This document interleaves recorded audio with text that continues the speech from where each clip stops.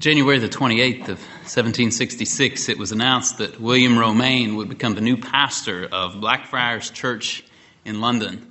And Romaine wrote to his sister that day saying, "This is to me an amazing event, that such a one should be made a pastor, one that is plagued to death with his own heart, to make him a watchman over others. What is the Lord doing? With the utmost abhorrence of myself and of my being unfit to be minister of a great parish in the midst of this great city, I have been forced to leave it to the Lord. I beg you this notice, to pray to your master and my master to fit me for this new work. Beg of him to help me exalt him and to keep me down." And he wrote to another friend on that occasion and said, "My head hangs down upon the occasion through the awful apprehensions which I ever had of the care of souls. I am frightened to think of watching over 2,000 or 3,000 when it is work enough to watch over one. The plague of my own heart almost wearies me to death.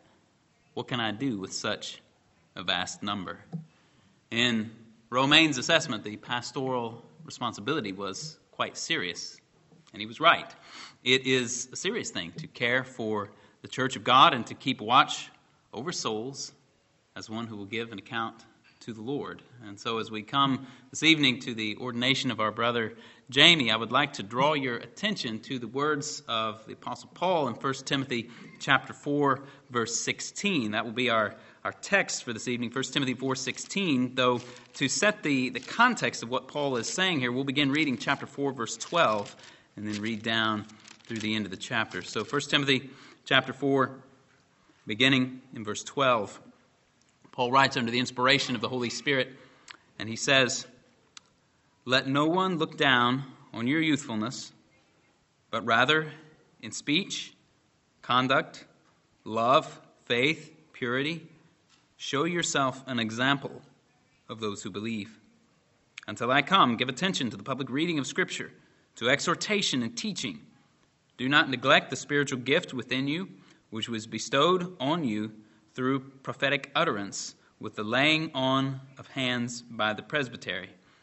Take pains with these things. Be absorbed in them, so that your progress will be evident to all. Pay close attention to yourself and to your teaching. Persevere in these things, for as you do this, you will ensure salvation both for yourself and for those who hear you." Now, in these verses, Paul has instructed Timothy in regard to his personal piety, we could say, and in regard to his public ministry. And so you can see the emphasis on personal piety and practical godliness there in verse 12, with the admonition that he show himself an example to the believers in speech, in conduct, in love, in faith, and in purity. And you see the emphasis on his public ministry there in verses 13 and 14. Verse 13, there's this exhortation to him that he is to give attention to the reading, to the exhortation, and to the teaching. He's to be reading publicly the Scriptures. He's to be teaching. He's to be exhorting in accordance with the Word of God. And then verse 14, there's this exhortation not to neglect his ministerial gift. And so in these verses, we have these two aspects functioning together, his personal piety and his public ministry. And then in particular, our text in verse 16, the two are combined. Pay close attention to yourself, his personal piety, and to your teaching, which is public ministry. Paul says, persevere in these things, for as you do this, you will ensure salvation both for yourself and for those who hear you. And so as we consider this verse tonight, we'll consider it under three main headings. First, watch your life. Second, watch your teaching. And number 3, remember the end goal. Watch your life, watch your teaching, remember the end goal. And so, first of all, watch your life.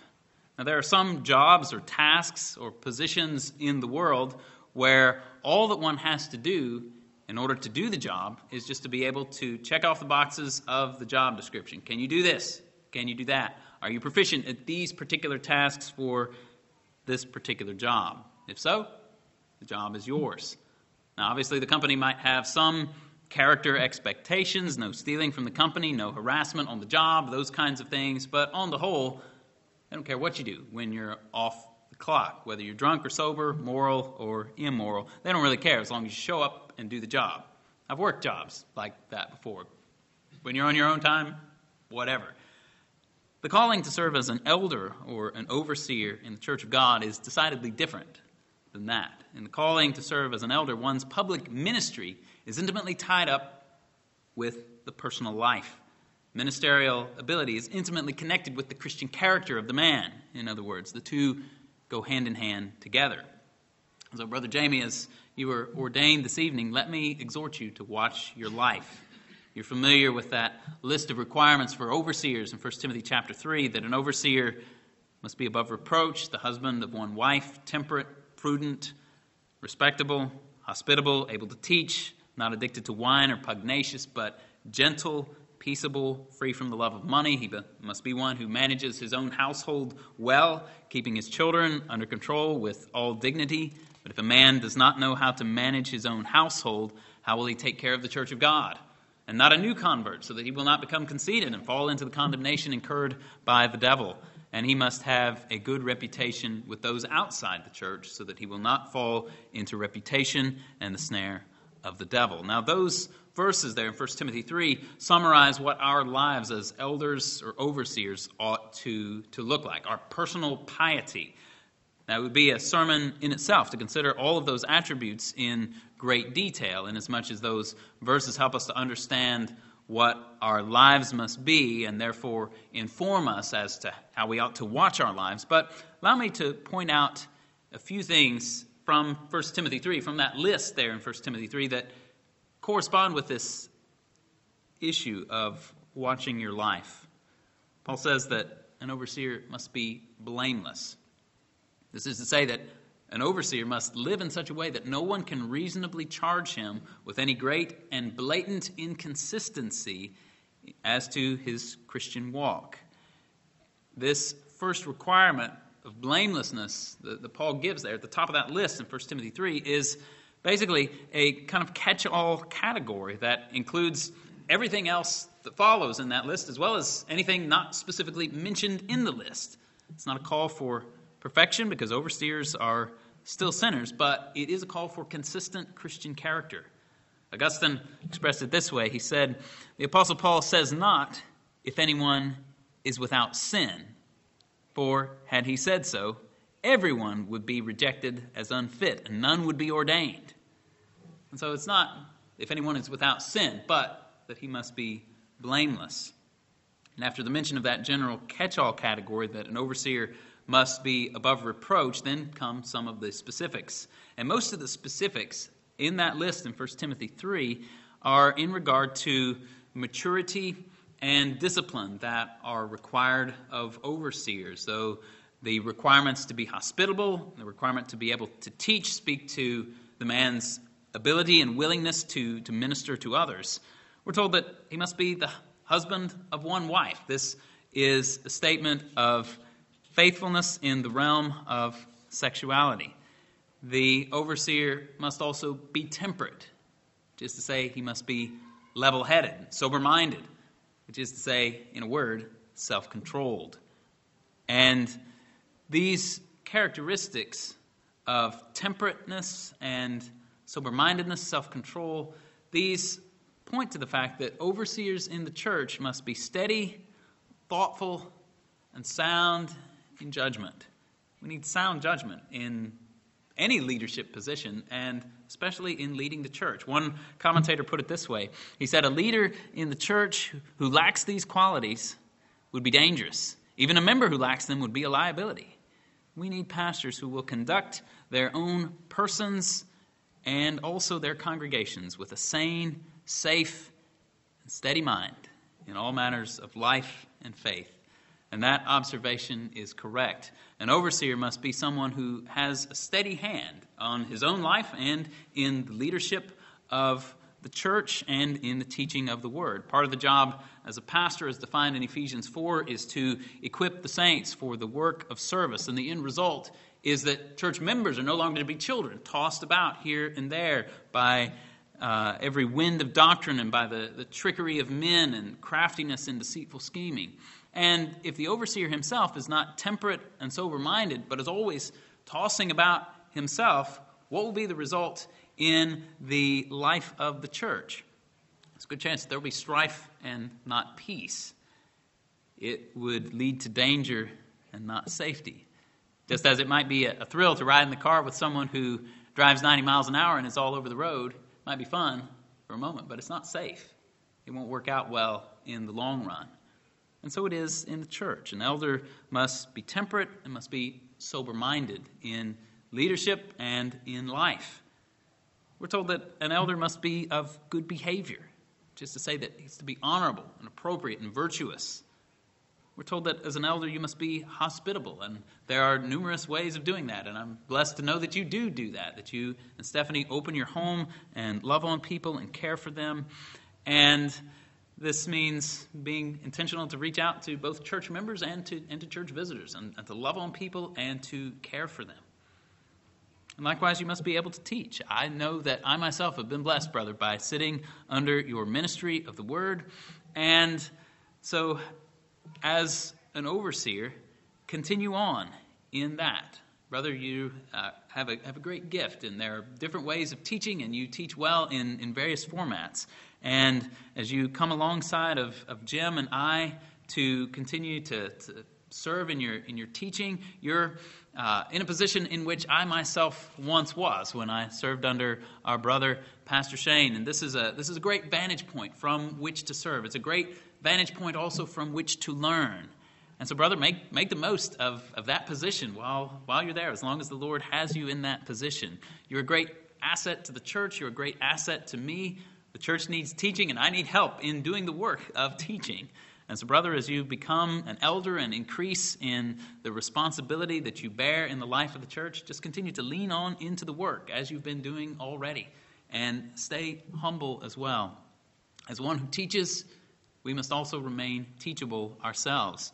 You can learn a lot in this position in serving as an elder and in serving as an assistant pastor. And always bear in mind that in becoming one of the elders, we have to work as a team. And sometimes this will mean working through issues together so as to gain consensus. Sometimes it will mean, even if we're not 100% on the same page, that we have to submit to other elders when a course of action is required, and we have to work together in this regard. And so, brother, continue to use your gifts to teach, use your gifts to lead, and at the same time stay humble and teachable, and remember that we function together as a team. You're part of a team of under-shepherds that are ultimately serving under the chief shepherd, the Lord Jesus Christ. And Paul goes on and lists out other things there in that list. That an elder must not be addicted to wine, that he's not to be violent. Speaks to one being quarrelsome or belligerent and combative. An overseer must not be one who is greedy for money. A man who is greedy for money is caught up in idolatry, really, because instead of seeking the good of souls and the glory of Christ and using what one has for the good and benefit of others, instead a man who is greedy for money is concerned simply about using everything as a stepping stone to watch his own fortunes grow and watch his own star rise.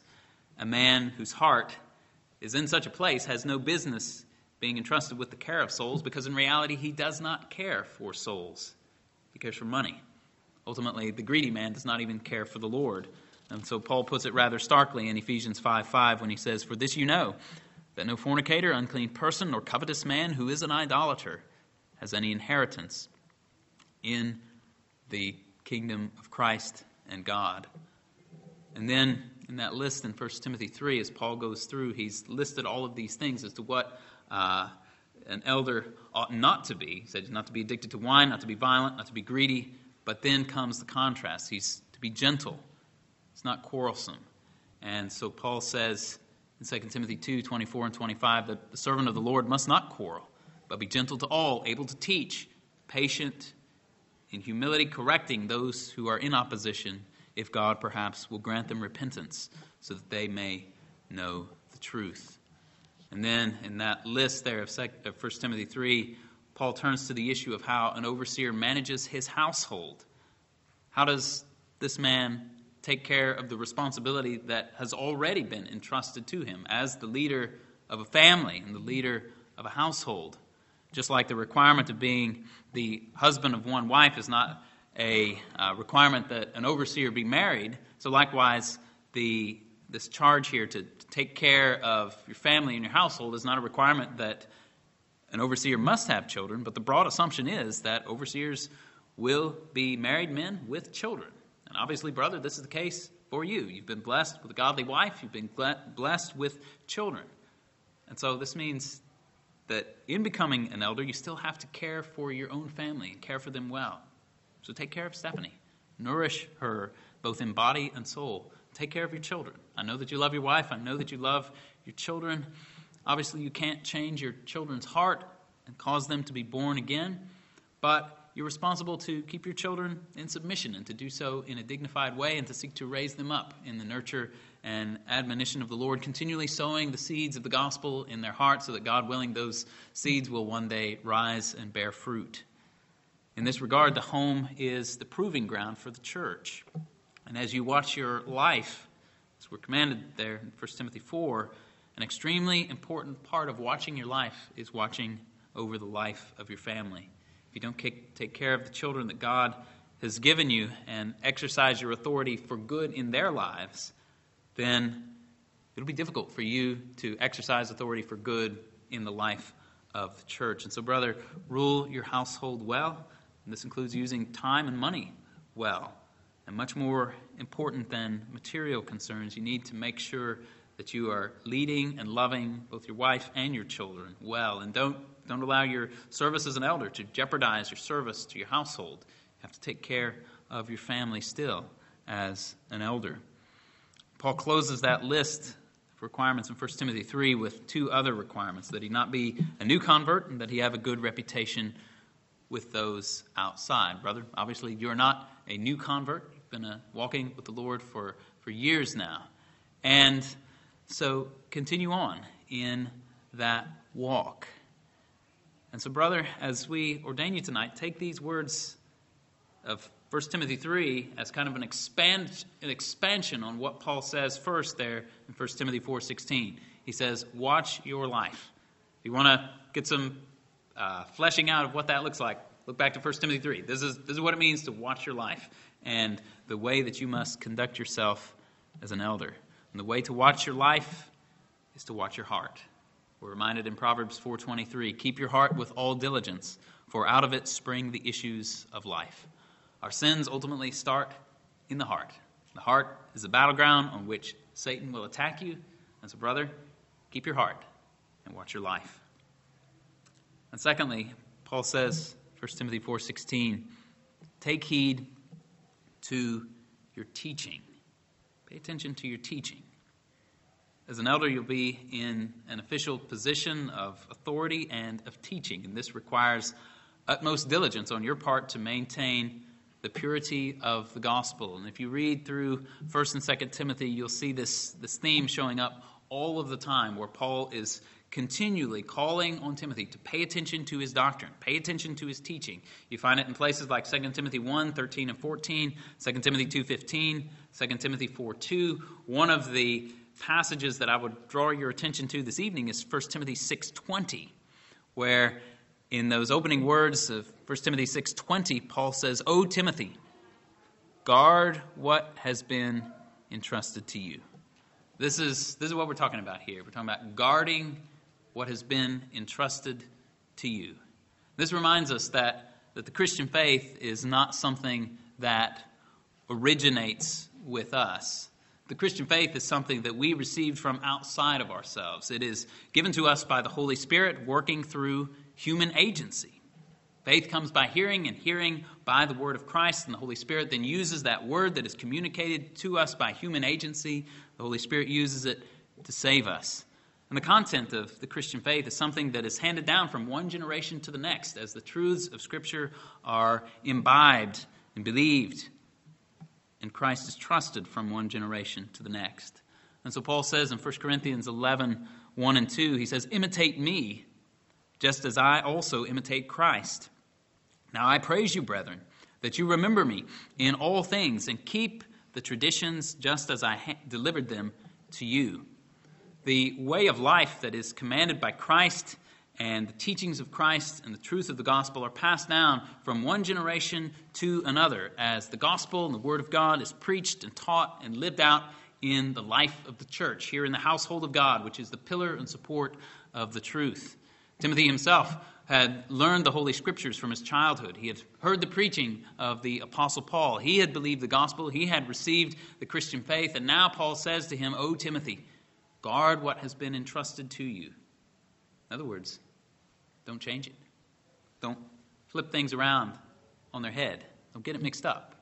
As one having pastoral oversight, he was to make sure that no one else was teaching false doctrine in the church either. He was to keep the gospel in its purity. He was to guard its integrity. O Timothy, guard what has been entrusted to you.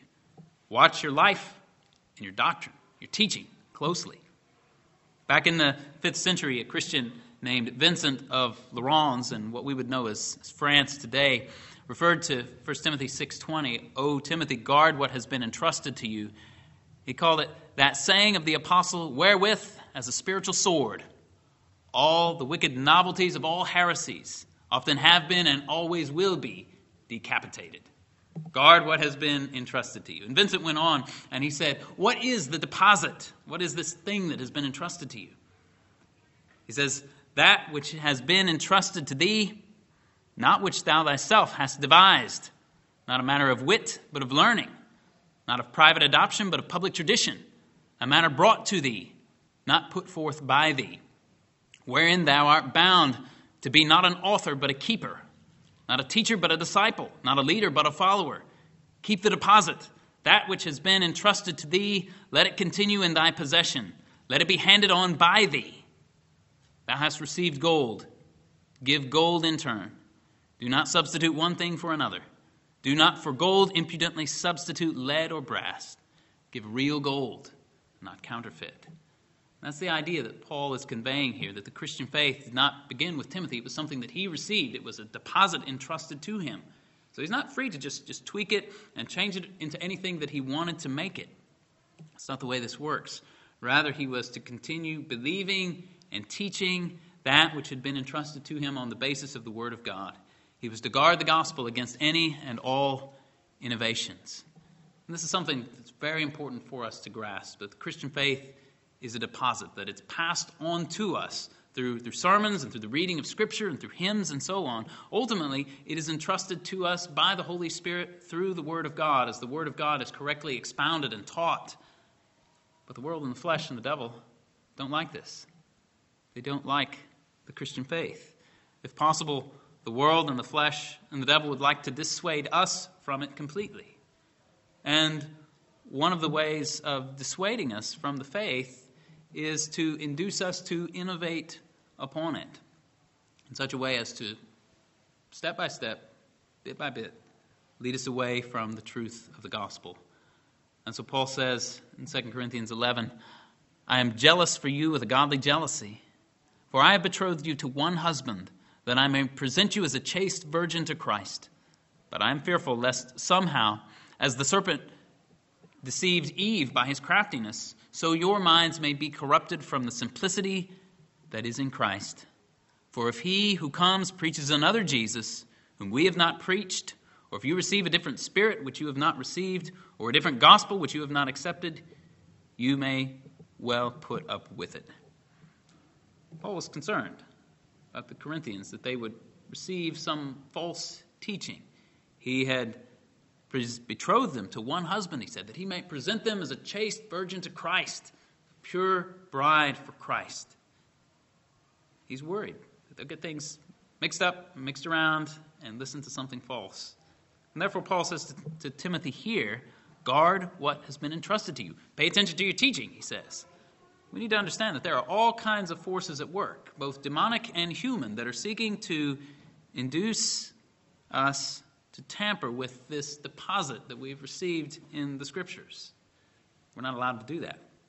Instead, we have to guard what has been entrusted to us. And so, brother, as you become an elder and begin leading in the life of the church, and as you continue on in your teaching, always come back to the Scripture. And I know you do, brother. And let me just exhort you, keep that up. Keep on going in that direction. Study to show yourself approved. The Holy Scriptures are given to us by the inspiration of God so that the man of God may be made complete for every good work, for teaching, reproving, correcting, and training in righteousness. So, brother, watch your doctrine closely. And this brings us then to point number 3, which is the end goal. Remember the end goal. And so having instructed Timothy in regard to his personal piety, his public ministry, Paul concludes in verse 16 by saying, persevere in these things. For as you do, you will ensure salvation both for yourself and for those who hear you. And this is why all of these instructions for Timothy matter, right? This is why he's supposed to watch his life. This is why he's supposed to watch his teaching. He's to give attention to these things and continue doing so that he will ensure salvation both for himself and for those who hear him. And that's a rather striking phrase, isn't it?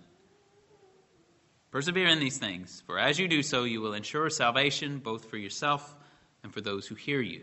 And at first glance, that might sound a bit too strong, as if too much were ascribed to the work of men. But we know that God works by means, and just as God uses human means to share the gospel, to bring men and women to salvation in Christ in the first place, we know that he uses means to preserve believers steadfast in their faith. The fact that God alone is the one who saves does not take away from the fact that we need to evangelize. Doesn't take away from the fact that we need to be sharing the gospel with people. He uses human agents in that. And so also, this does not take away from the fact that God is the one who saves does not take away from the fact that he uses human agents to preserve the faith of those who are saved. God alone saves, but he uses human diligence and watchfulness and faithfulness to accomplish his ends. Calvin put it well when he said, our salvation is, therefore, the gift of God alone, because from him alone it proceeds, and by his power alone it is performed. And therefore to him alone as the author it must be ascribed. But the ministry of men is not on that account excluded. Nor does all this interfere with the salutary tendency of that government on which, as Paul shows, the prosperity of the church depends. Moreover, this is altogether the work of God, because it is he who forms good pastors and guides them by his Spirit, and blesses their labor, that it may not be ineffectual. It's God who saves, but he uses human instruments to accomplish his work, and therefore Timothy here is to realize the seriousness of the work in which he is engaged. He's to give attention to himself in terms of his personal life, in terms of his teaching, his public ministry of the word, and Paul says that as he perseveres in these things, he will save both himself and his hearers. In other words, these are the means that God uses to save people. A pastor's careful attention to a godly life, careful attention to faithful teaching. God uses these in the salvation of a pastor. He uses these things in our salvation. As we give heed to our own lives, if we're doing this as we ought, we're going to be continually seeing just how short we come. We're going to be recognizing that we continually have sin of which we need to repent. We need to be continually looking to Christ as the source of godliness. We need to be continually pressing into Christ. And as we give heed to our teaching, if we're doing this as we ought, we're going to be continuing to learn and grow in our knowledge of the Word of God and in the great things of God. We'll be learning more of God's sovereignty, God's holiness, God's plan of salvation, his grace and love expressed to us in the sending of his Son, the great work of the Holy Spirit in sanctifying us and preserving us until the day of Christ. If we pay close attention to these great truths with a heart that is alive in Christ and with a heart that's filled with the Holy Spirit, then you and I will be greatly helped on our way to glory as we do these things. As we persevere in watching our life and our teaching, this is going to be a great help to us in our salvation. Doing good to the souls of others will do incalculable good to you, brother. And members of Andover Baptist Church, please notice what is implied in this statement about the church at large. If a minister's attention to his life and teaching ensures salvation for himself and his hearers, then what is implied about the hearers? This implies that his hearers must be paying attention to the teaching that they are hearing. They must be looking at the godly example that is set before them. In other words, this attendance upon sound teaching is a means by which God saves his people. If people are saved by God by means of careful attention that Timothy and other pastors give to their teaching, it is because they listen to that teaching.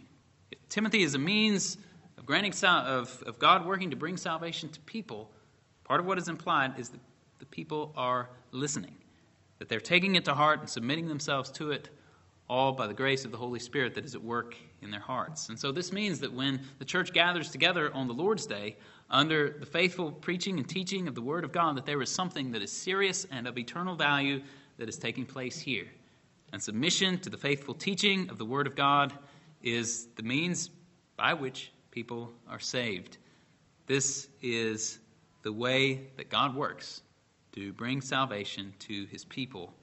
And so if we care about our souls, we must not neglect sitting under the ministry of God's Word. What we must do is to pay attention to the Word that is preached and to the example that is set by those who follow after Christ. And so Paul says in 1 Corinthians 11:1, imitate me, just as I also imitate Christ. And likewise, Hebrews 13:7, remember those who led you, who spoke the Word of God to you, considering the result of their conduct, imitate their faith. To borrow the words of Protestant reformer Martin Bucer, he said, this is why Christians are first of all to ask the Lord with great earnestness to grant them faithful ministers and to watch diligently in choosing them, to see that they walk in accordance with their calling and serve faithfully. And when these ministers come to warn, punish, teach, or exhort in the Lord's name, not to dismiss it thoughtlessly and despise this ministry. You've heard that old saying that you can lead a horse to water, but you can't make him drink. All the ministers in all the world might be doing their part, watching their life and doctrine, but if you don't show up and don't listen to the truth that is being spoken, if you don't pay attention to the godly patterns and examples that are set, then the means of grace that God provides in such a way is not a means of grace to you. You miss the large benefits of having godly and faithful elders if you don't show up or if you don't listen, if you don't pay attention. The point is, don't neglect the teaching of the Word of God in the context of the local church, because the Lord uses this means and uses it powerfully to save sinners. And how so? It's because faith comes by hearing, and hearing by the Word of Christ. This is how the Lord creates faith in our hearts in the first place. And so we read in James 1:18, of his will he brought us forth by the word of truth, that we might be a kind of firstfruits among his creatures. And likewise, 1 Peter 1:23, having been born again, not of corruptible seed, but of incorruptible, through the word of God, which lives and abides forever. This is how God saves people. Christ is proclaimed by means of the word of God. Christ is proclaimed on the basis of the authority of Scripture. And that's how Christ continues to build his church. It's by the proclamation of the word. Your faith is edified and built up as you continue listening. So brothers and sisters of Andover, please keep on listening. Proverbs 19:27 warns us, cease listening to instruction, my son, and you will stray from the words of knowledge. And that's what happens. If we stop listening to faithful instruction, if we stop listening to the Word of God faithfully taught and faithfully applied, we'll stray from words of knowledge. We might not think that we're drifting, but we'll start drifting. We'll start straying from words of knowledge if we cease listening to faithful instruction. And so if Timothy ensures the salvation of others by watching his life and his teaching and persevering in these things, then, brother, we guard our own salvation by watching our life and our teaching, and the church at large guards its salvation by continuing to listen and carefully weighing what they hear in the teaching. And so, church, keep listening to the Word of God, and as we ordain an elder today, let's be looking to his example as he follows the example of Christ. Let's listen to his teaching as long as it is in accordance with the Word of God. Brother Jamie, As for you, watch your life and your doctrine closely. Continue in these things for the glory of Christ, for the good of your soul, and for the good of the souls here that are entrusted to your care. Let's pray. Our Father, we thank you for this opportunity to ordain Jamie as an elder. We thank you for the great blessing that he's been in the life of our church. Lord, I pray for Jamie, for myself, and for Jim. Lord, I pray that you would help all of us, that we would watch our lives and our doctrine closely. Lord, I ask your mercy for where we have sinned and failed. Lord, I pray that you would be merciful to us, that you would help us. Strengthen us, Lord, that we would be faithful under shepherds of Jesus Christ. And we ask this in Jesus' name. Amen.